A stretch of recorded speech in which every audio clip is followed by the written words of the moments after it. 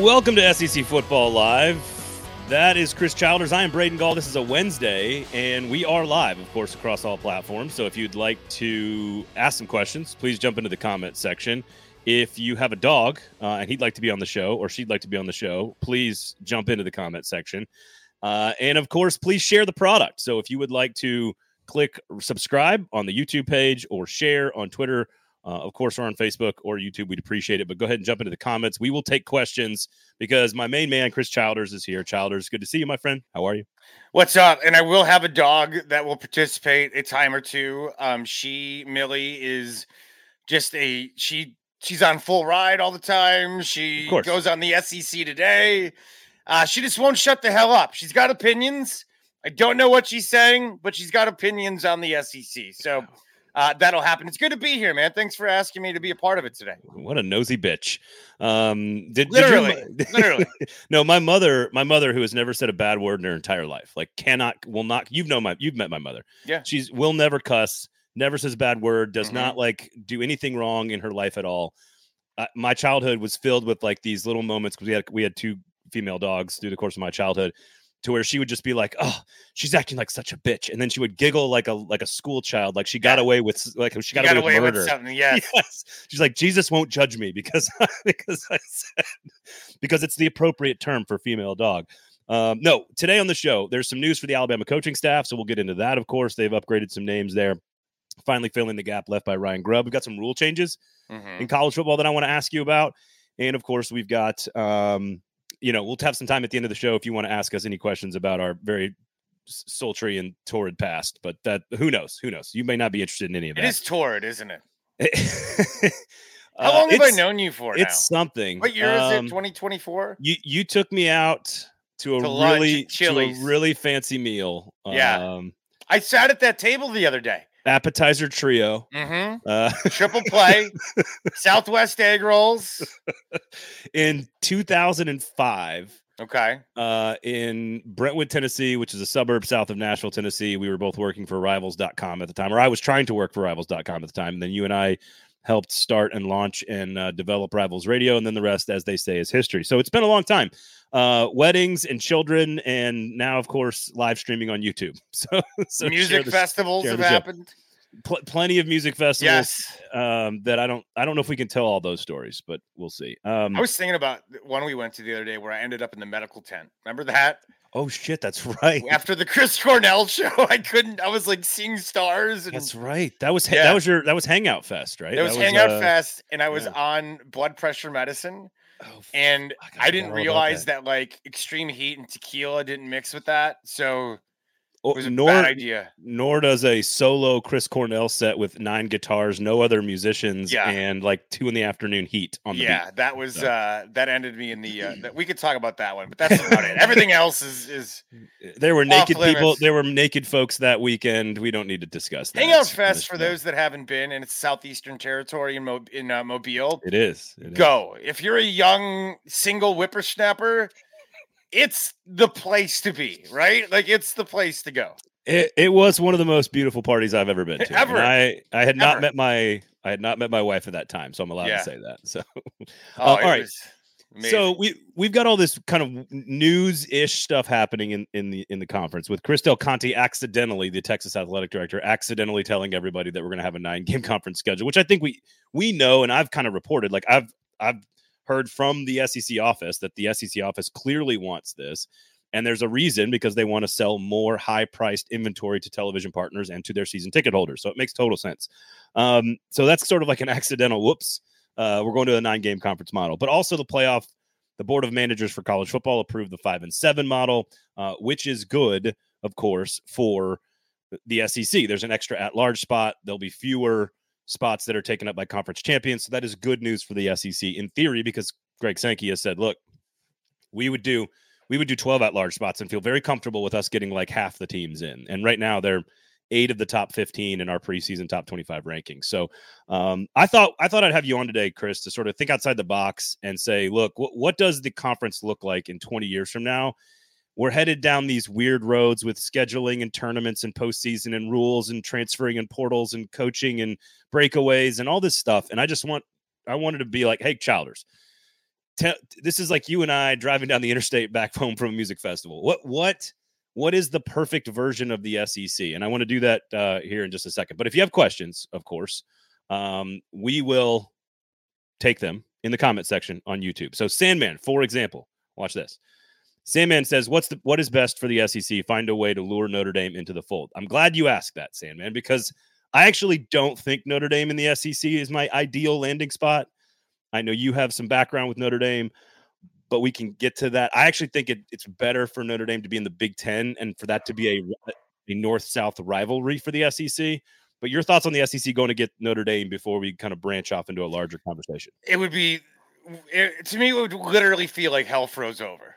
As somebody who grew up in the Midwest that kind of knows the arrogance of the Notre Dame fan, they're kind of this highfalutin wine and cheese drinking, eating, I go to tailgates there. They have like fancy Bloody Marys that they do. They're not, Coors Lights, Michelob Ultra drinking kind of guys. They're snobby. It's just a parking lot.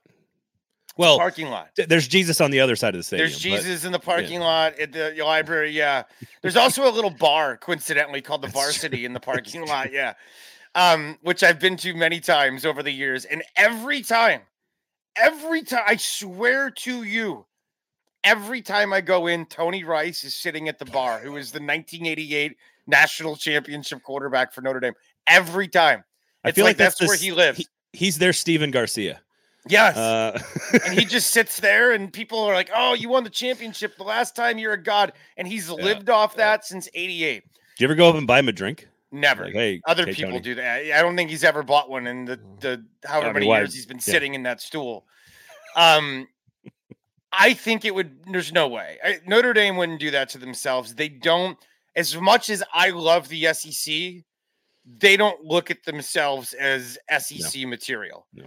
The Big Ten, if the issue's ever forced, and it might be, but the Big Ten would be that landing spot. Yeah. To me, we go get, if the ACC breaks apart, and there's that little detail that we saw last week in the legal proceedings that opened the door for it, if that happens, add them. You know what I mean? Do things that make sense for the SEC, but I don't think Notre Dame makes sense for the SEC.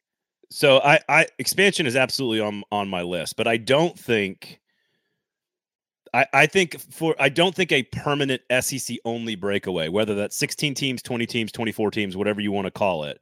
I don't think the SEC breaking away from the rest of the country and just sort of doing its own thing, which is certainly like, look, they're going to threaten that. They're going to have voting control in 2 years with the Big Ten, and they're going to be able to decide whatever they fucking want to do. But I don't think that them being all by themselves, the SEC and us down here just having our own tournament and our own this and our own that, and like, while it will feel great and lovely and wonderful, and that 10-game SEC schedule was awesome during the pandemic or whatever, like, I get why people are like, why the fuck do we need anybody else? The game is better as a whole. Everyone makes more money when it's a national sport. The teams make more money. The conferences make more money.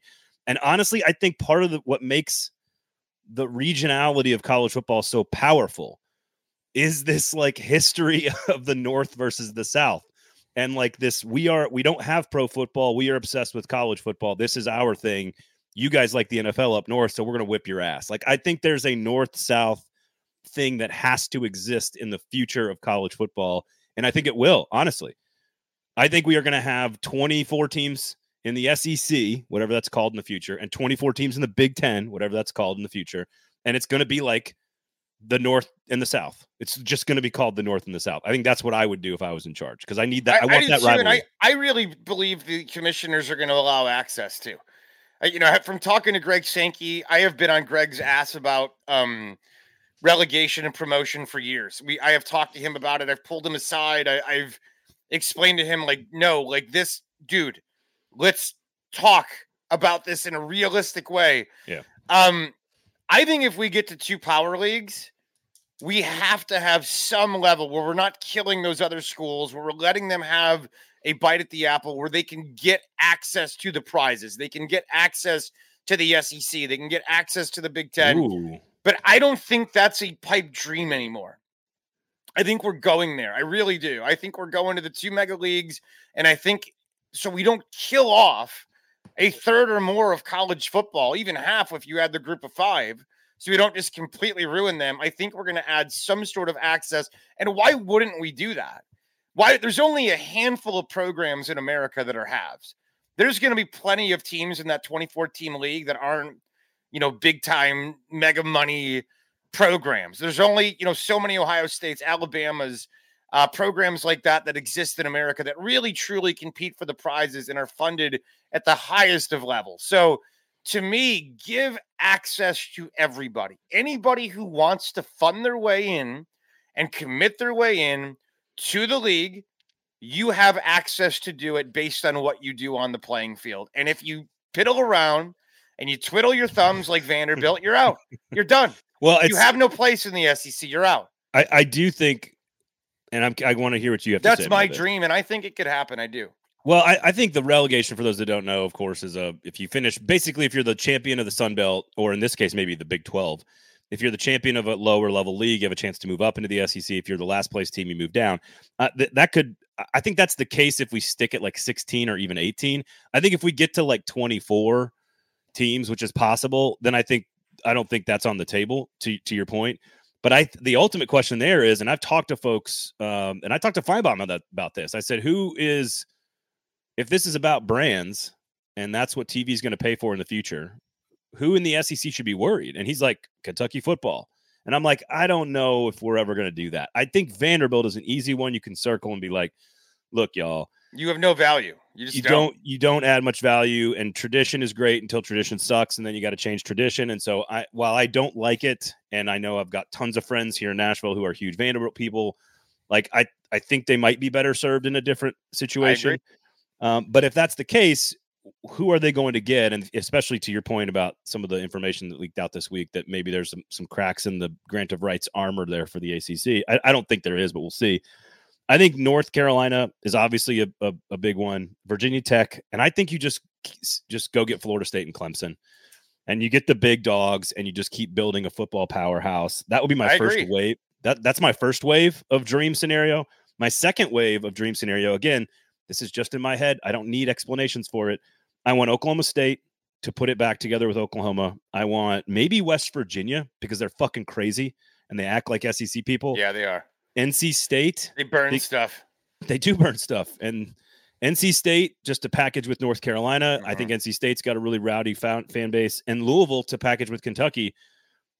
That gets you to 23 if you lose Vanderbilt. So then you can maybe add, I don't know, it's school from Texas, like TCU or Texas Tech, or, I don't think there's anybody else in the ACC that is of note. But again, that would get you to, my perfect model would be 24 teams. And here's the other thing, no conference championship game. No conference you don't need it at that point. Conference championship games are just a money grab as it is. So you don't need that extra money grab when you have a system like that. I think that makes a lot of sense. I think it sounds good. I think we are going to get to those two mega divisions. If the SEC were to threaten and pull away from college football, I'm done. I have no interest in a lot of what's happening, but I love going to a college campus. I love going to a game. I love the bands, the students, all of that. That's still happening. But Rick Neuheisel has discussed this with me many times, and I'm curious how you think it's going to go. Rick is convinced we're really close to private equity in college athletics. Oh, that would fuck us all up, man. Big time. And I told Rick, if that happens, I'm out. That's the only thing that would destroy the game. And it will destroy the game, because you've taken everything we love about it, all the purity, even if there is no purity, like the little nuggets of purity that we have, like just that you and I going to Knoxville years ago for that Baker Mayfield game, and just what the atmosphere on campus felt like that day, because these students, they're young, they're stupid, they're drunk, they're excited. You start making this professionalized. Yeah. You start making it professionalized minor league sports. I have no interest in that. I don't watch minor league baseball. Well, and okay, I wasn't going to go private equity, but I'm glad you brought it up, because I don't think we've talked about it much with our SEC audience here. And that is, look, all this stuff that we're complaining about, roster management, you got Sean Elliott leaving Georgia State to go be a tight ends coach at South Carolina. I know he's getting out in front of the posse at Georgia State, potentially on the hot seat, and his family's from South Carolina, and he's that's where he's from, and I get all that. But head coaches leaving to go be position coaches is unusual, and that's a statement of where we are. But all this stuff that coaches complain about and administrators complain about and people in the media like you and I complain about doesn't actually still affect the Saturday. The Saturday is still holy. The Saturday is still sacred. It's still great. It's still spectacular. Even with a 24-team league, you would still get elite games, great matchups, et cetera, et cetera. The game is still great. Private equity ruins everything because what does private equity do? They maximize efficiency and they destroy all the excess. And what is a college football program? Excess. It's 37 graduate assistants sitting in the same room as Kalen DeBoer or Nick Saban. Like layers upon layers of inefficiency is all. Hey, I'm a big time booster who makes a fortune. I want to waste millions of dollars. You could see why private equity would be intrigued because the money making ability in college athletics is huge. I mean, it's huge business, and the current businesses are managed by idiots. I mean, it's not idiots. It's that it's the inefficiency is inherent. It's amazing. Like it's amazing inefficiency. It's amazing bungling of budgets. It's like Arizona, for example.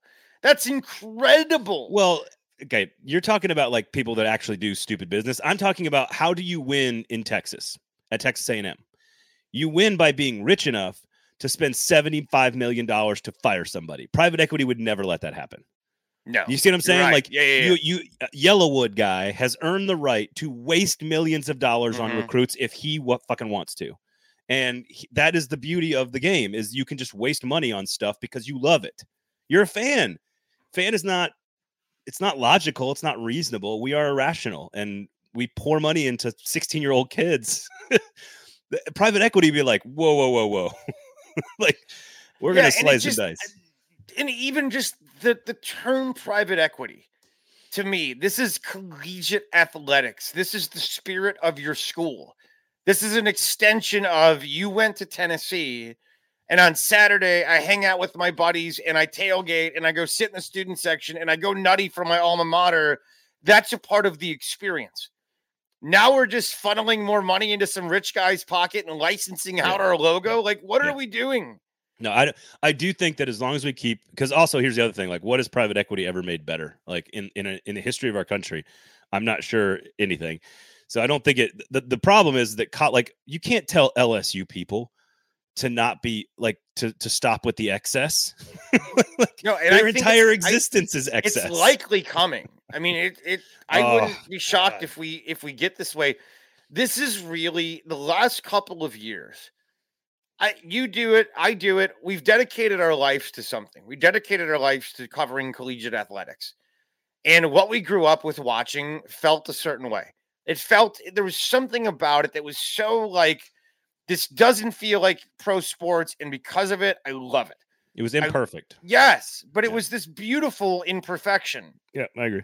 That I think just kind of drew us all in like flies. There was something about the college sports fans mentality that set in college sports was set apart where you just kind of, this was special. It was unique. It was like the creative person's version of sport in America. All the little bells and whistles and the bands and the fans and the students and all that were added to it, the tailgating, whatever. Now that we've turned it into what it's become post Alston, which was June 21st, 2021. I like to call that the day the music died for the NCAA, the day that amateurism died completely. Now we've gone into this. What are we? Who are we? Do I even like this anymore? Am I a fan of this? Like, that's how I feel.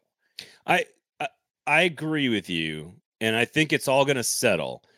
But as long as and this is where I can't believe I'm saying this. I'm on the side of the big money boosters here. I think the big money boosters, like look at Auburn. Auburn is never going to, like the big money boosters that sort of actually run things at Auburn, they're never going to give up control. So I would guess that the big money boosters, it's sort of like the enemy of my enemy is my friend. And private equity is the enemy of an SEC program's most influential and powerful boosters having that influence and power. And they're not going to give it up easy. So I do think that, strangely enough, like all these boosters for all these teams and these programs would come together, and they would sit down with Greg Sankey, and they would sit down with whoever the new commissioner of college football is, and they'd be like, "Look, y'all, like we'll let you collectively bargain. We'll let you revenue share with players. We'll let you give them salaries. We'll call them employees. We'll do all the shit. We'll change the portal. We'll expand to 24 teams. We'll have 2 power divisions. We'll do all of this stuff because the game still stays the same on Saturday.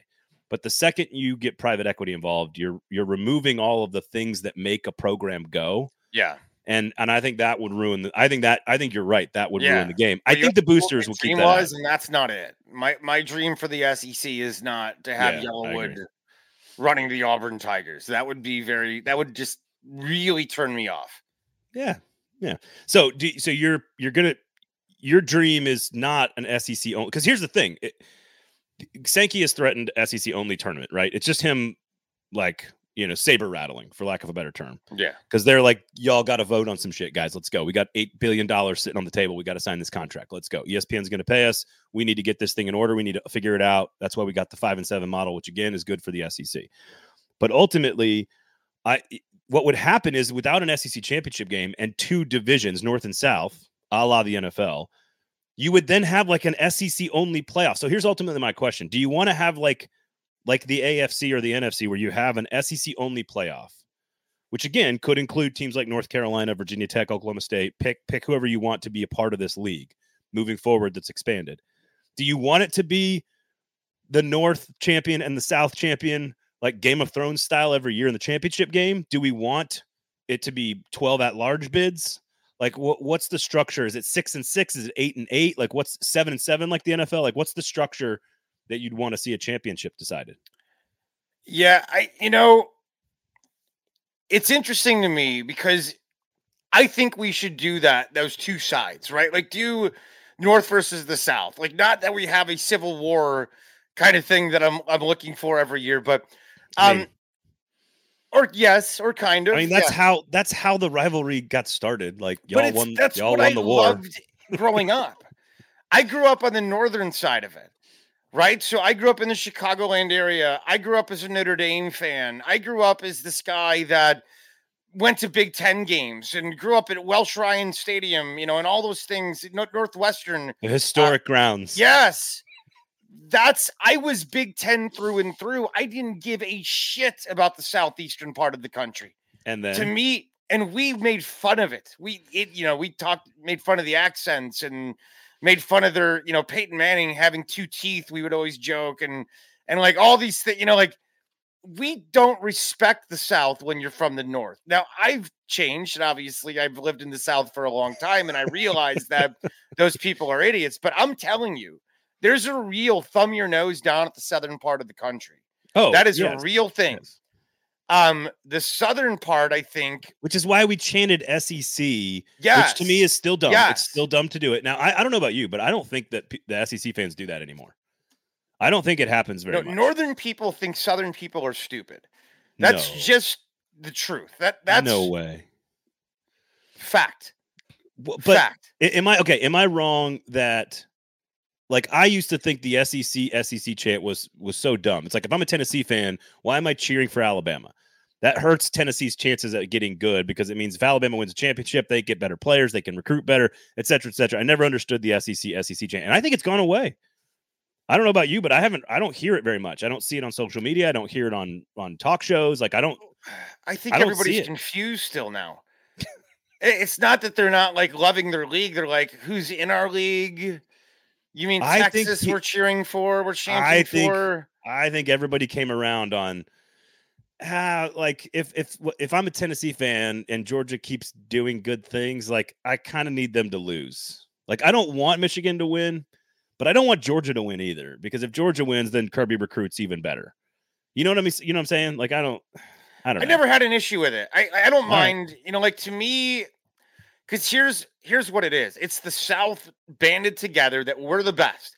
We're the best league. We got the best players. We dominate the NFL. And if it's not going to be my team, I'm rooting for our league, because our league feeds off each other. If it's not my team this year, it's going to be my team next year, the year after that. I think they feed off each other. I really do.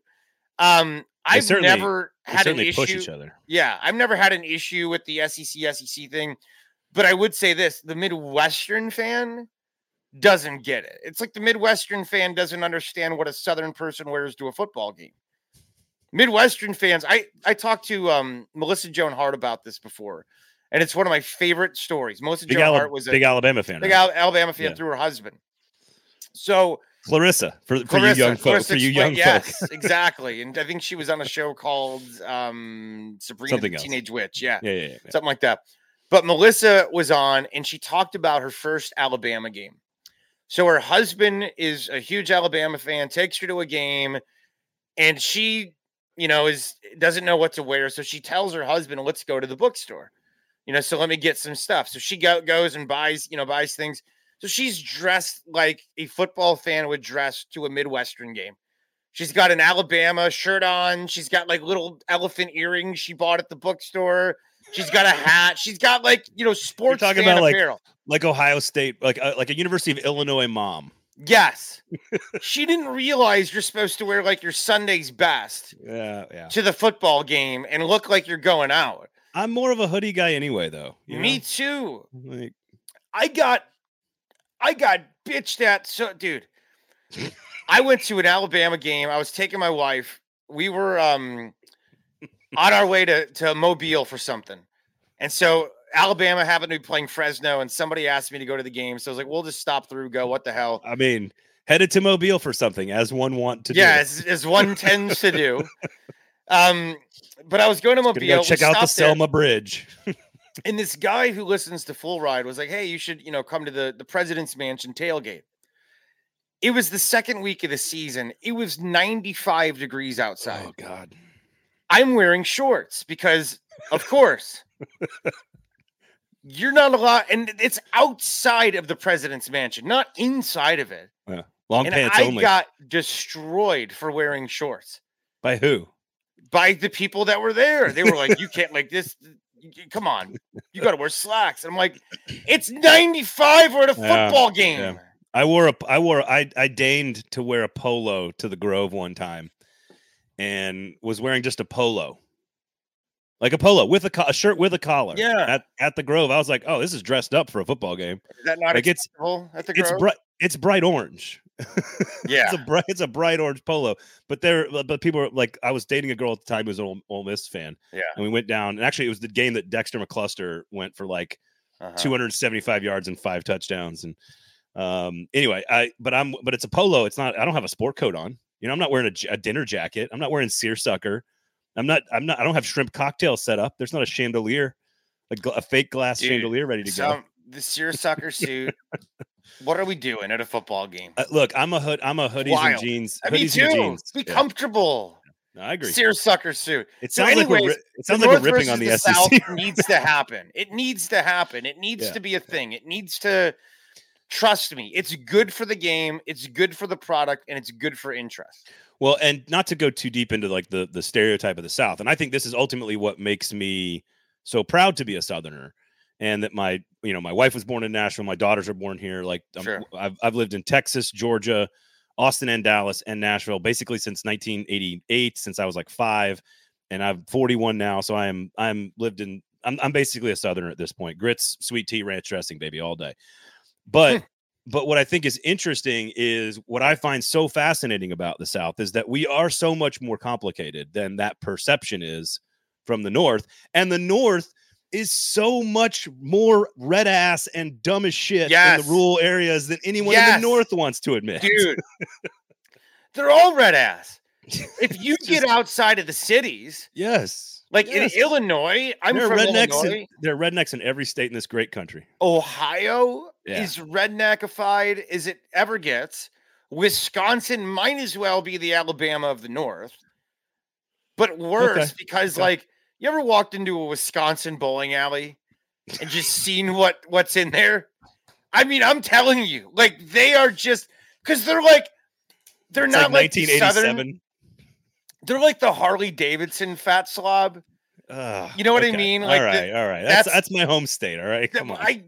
I grew up 20 minutes from the border. I love it too, but it's not exactly the highest clientele. What we're getting at here is that the North and the South has to be a primary part of the future of college football. Yes. Because listen to what we just talked about. Yeah, and I'm telling you, it's all real. All that's real. Having lived in both parts of the country, like when I told my friends that I was going to Middle Tennessee State University, they thought I was like joining an episode of Yeehaw. like I was going to hang out with Minnie Pearl and Grandpa Jones. Or like they couldn't fathom. You're not going to a Big Ten school. And here's the other thing. Here's the other thing. And this is not meant to be an anti-Big Ten thing, but I have I have covered the entire sport for my entire career. So I have a lot of fan friends, reactions, family, media people that I know that cover the Big Ten, people that cover Iowa, Wisconsin, Michigan State, like not elite programs that win national championships, but good programs, teams that win a lot of football games. And what they refuse to acknowledge is that there is some difference in the programs. And like, while I do not love the "it just means more" thing, like I think it's a brilliant marketing strategy by the conference, but I think it's like a totally overplayed kind of silly corporate generator. It's like it came out of the corporate buzzword generator, that they've got in the back room, and it's like, come on, man, But it's worked for them. I mean, people reference it all the time. But what people and again, Iowa and Wisconsin, for example, two very good programs that have won 10 games. Like dozens of times over the last few years, like very good programs, never sniffed a national title, is because they don't understand the quality of depth and commitment and resources and investment and time. They don't get it. I was working with somebody I do shows for ESPN freelance. And I was working with a guy from Milwaukee who's covers they have the Badgers, the Packers, and the Bucks on their station. And I was like, how many segments a week do you guys talk about the Wisconsin Badgers? And he's like, one a show. Out of 16, we do one a show on the Badgers. It is all Packers and in Milwaukee Bucks. And it's like, it's just pro football matters so much more. No Brewers? Very little Brewers, but really? Okay. Now this was in the offseason. This was like December and January. So I guess maybe when I asked. Changes in the summer, but I hear what you're saying. Yeah, it's like Packer. Yeah. The point is that if you're in Chicago, you care about the Bears. If you're in Pennsylvania, you care about the Steelers and the Eagles. If you're in Ohio, you care about the Bengals and the Browns. Ohio State takes a big chunk of that. It's not how it works down here, and they don't understand that. They don't get that, and you can't help your football team in the NFL. This goes back to private equity. You cannot be a part of the solution or the problem. No, you just complain. You just like the McCaskey family or the Hallis family. You just bitch. You just bitch. Chicago Bears. Down here, you got enough power. You're playing golf with Hugh Freeze on Monday mornings. Asking you're Yellowwood. You're paying out. Yeah. Why the fuck did you have a quarterback spy on 4th and 31? Yeah. And you're buying out Gus Malzahn. Exactly. So anyway, trying to pick the next coach. You're a pseudo owner. So that's no championship game for the SEC. You just want it to be like 7 teams from the SEC playing in a tournament to get to the championship game that plays the team that won the North champ, like NFC, AFC. You're good with that? Yes, 100%. I don't think the Big Ten would win too many championships. No, but that would be. And again, then you SEC. It'll galvanize. It'll make the region even stronger. I agree. I got a couple other ones. Especially if we can steal West Virginia from them. That state belongs in the SEC. It does. That state belongs on a different planet. They're like they're like a love child from if Pittsburgh and Akron and the coal mines of Kentucky like got together in an orgy and had a love child, it would be West Virginia. What town was I in? My mom took me there one time. We had to go to like somebody's baptism. And I'll never forget this guy with overalls and no shoes, like sitting on the front of the church. And he had literally had straw hanging out of his mouth. And I was just there it is. What year was this? 12, maybe. So doesn't that long? That screams SEC to me, big guy. Oh, it's SEC. SEC. I want West Virginia. I do. I think they're great fans. I think they're rowdy. They're awesome. Crazy. They're crazy people, and they belong in the SEC. Couch burners. Let me. Here's the other thing, and this is a no-brainer to me.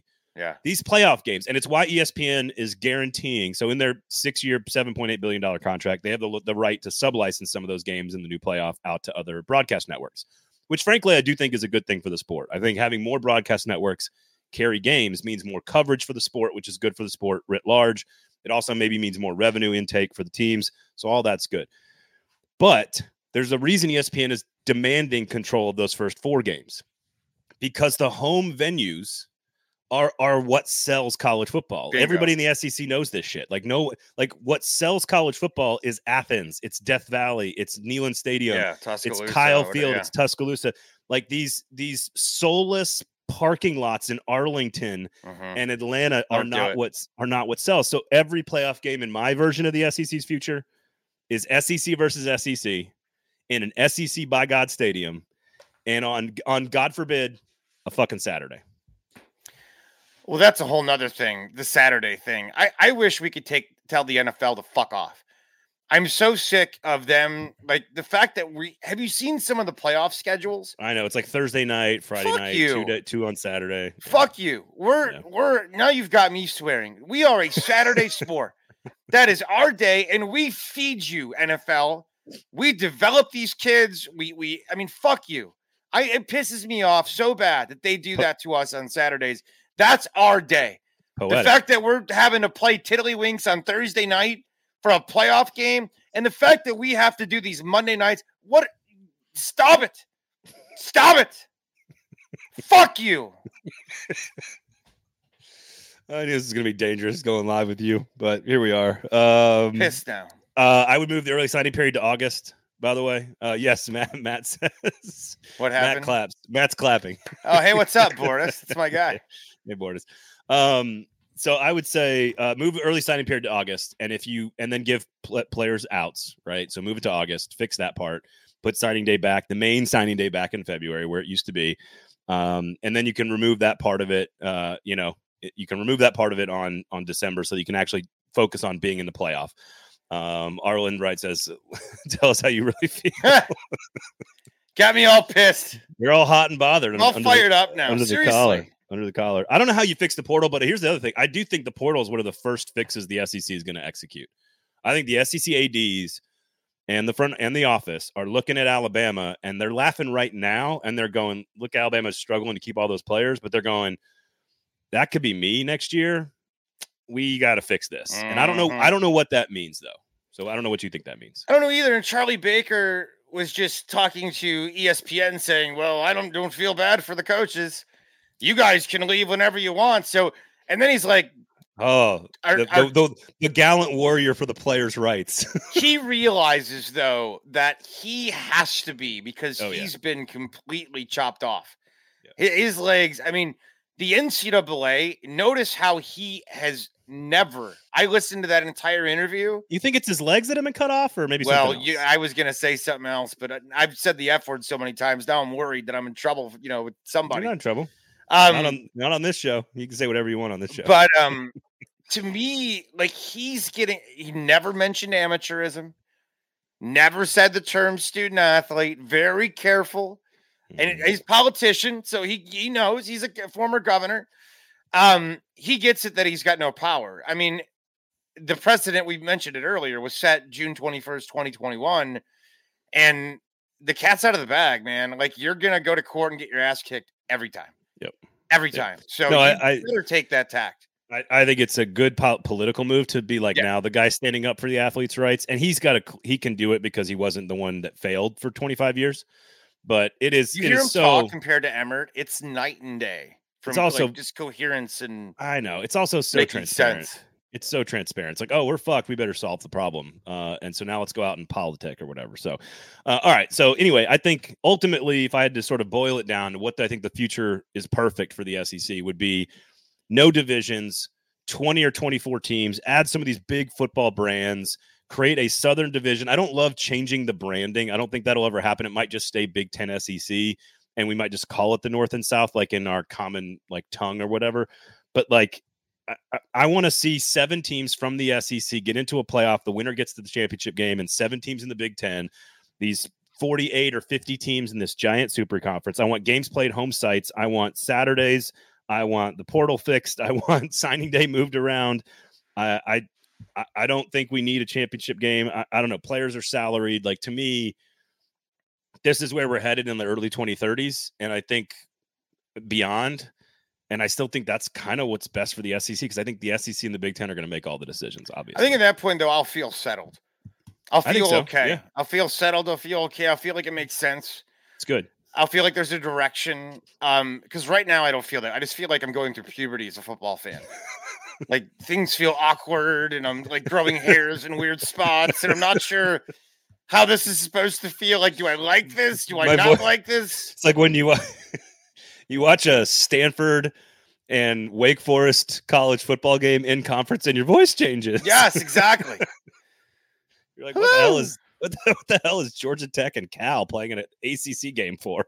I know. And you know what's weird? We're still living in normal for now. We still have a couple months left with basketball, like with, leagues that look normal. But as soon as this academics year over, like, we're going to go through the summer. Is it June 30th? Get to September. Yeah, but we're going to get to the first week and be like, oh, dude, it's real. We're going to go to media days, and that whole week of media days is going to be so wild. Seeing Texas and Sark. They'll be. I would love Venables. I want to see the Big 12 do their media days in the same city at the same time as the SEC. They should. They really should. It's like, so in Fort Worth, we're going to do the SEC media days on July 15th. But across town in Dallas, we've got the Big 12 media event. Do you think they'll have a Pac-2 media day? Do you think they'll entertain? Like, that's so pathetic.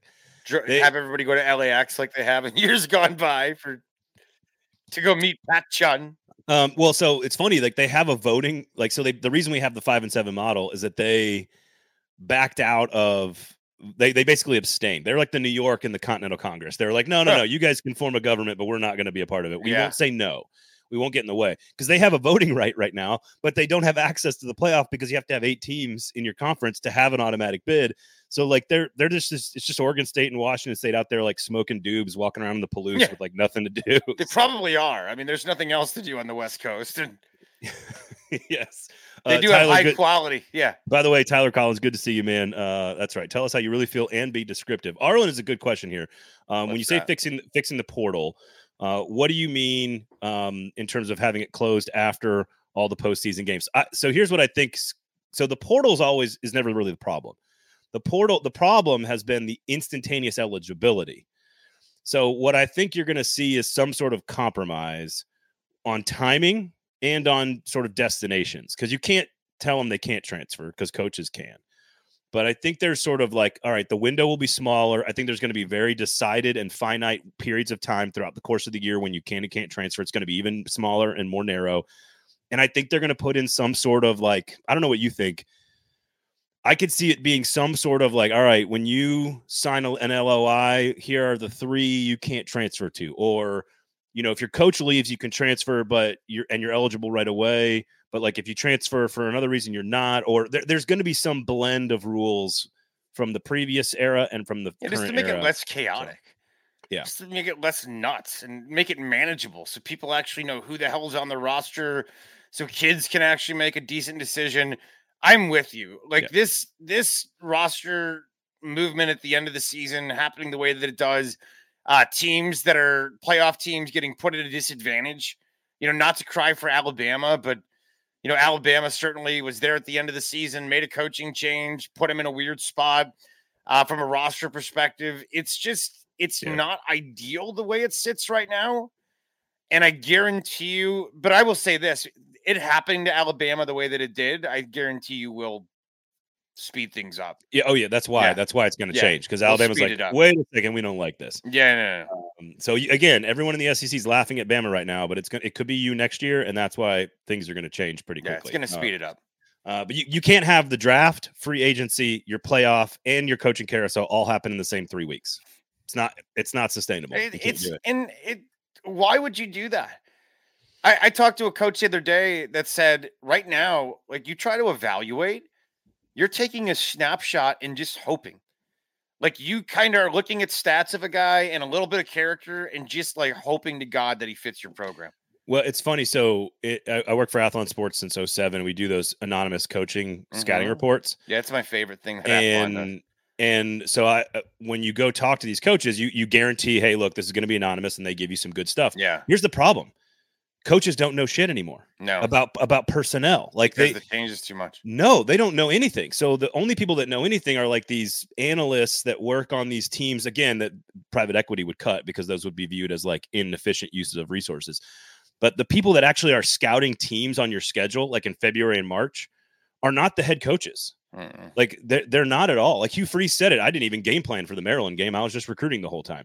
Like if you ask a head coach right now today to break down the teams on his schedule, he can't do it. And it's not because he's not capable. It's because he can't actually do it. Like there's no idea who he's playing. He doesn't know on his team. He doesn't know on his. So they're studying they're studying tendencies, right? They're studying if you got Kentucky on your schedule, you might be looking at like Brock Vandegrift, and you might be looking at Bush Hamden, and you might be looking at tendencies, but you're not like studying what they actually can do because nobody knows where the strengths and weaknesses are going to be. So we're having a tough time putting together accurate scouting reports from these coaches because you talk to a coach and they're like, dude, I don't even read, I don't read the magazines as much as I used to.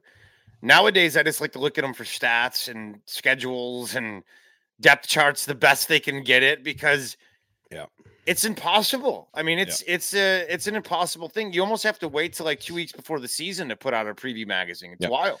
A couple quick things here before we let everybody go. And again, please share the show. If you like what you hear, subscribe on YouTube, give us a like on Twitter, retweets, posts, shares, all that good stuff. 5-star review. If you do not give us a 5-star, you are a hater. So please review us there. You can check us out, SEC Football Live, anywhere you get your podcasts. Of course, it's on the feed as well. And of course, we'll have some more set routine times and stuff like that with the show. But we've got some changes coming up. So Alabama elevates Nick Sheridan, who was the offensive coordinator. He's the offensive coordinator, quarterbacks coach now. He was the IU at Indiana coordinator from 20 to 21. He worked at Washington under Kalen DeBoer as a tight ends coach, and he elevated Jamarcus Shepard, of course, technically to co-OC, assistant head coach, wide receiver guy.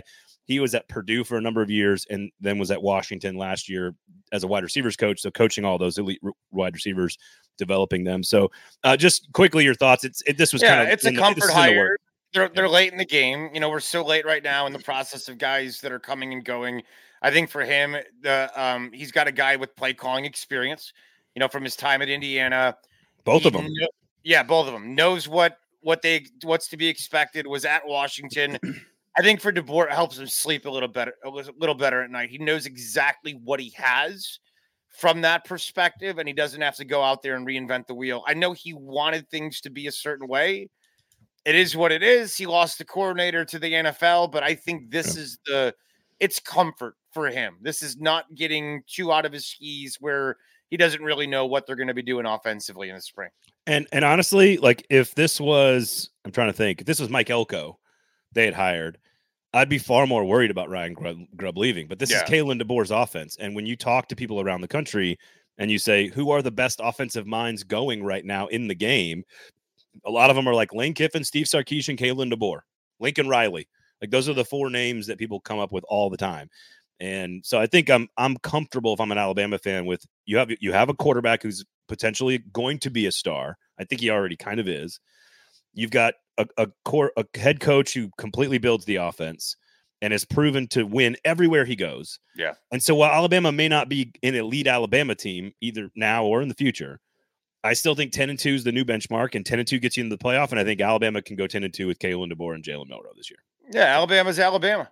Yeah. Alabama's Alabama. Alabama's not going to be Nick Saban Alabama, but Alabama still is the brand that is Alabama, and they're going to be competitive. Yeah. They don't just die because Nick Saban left.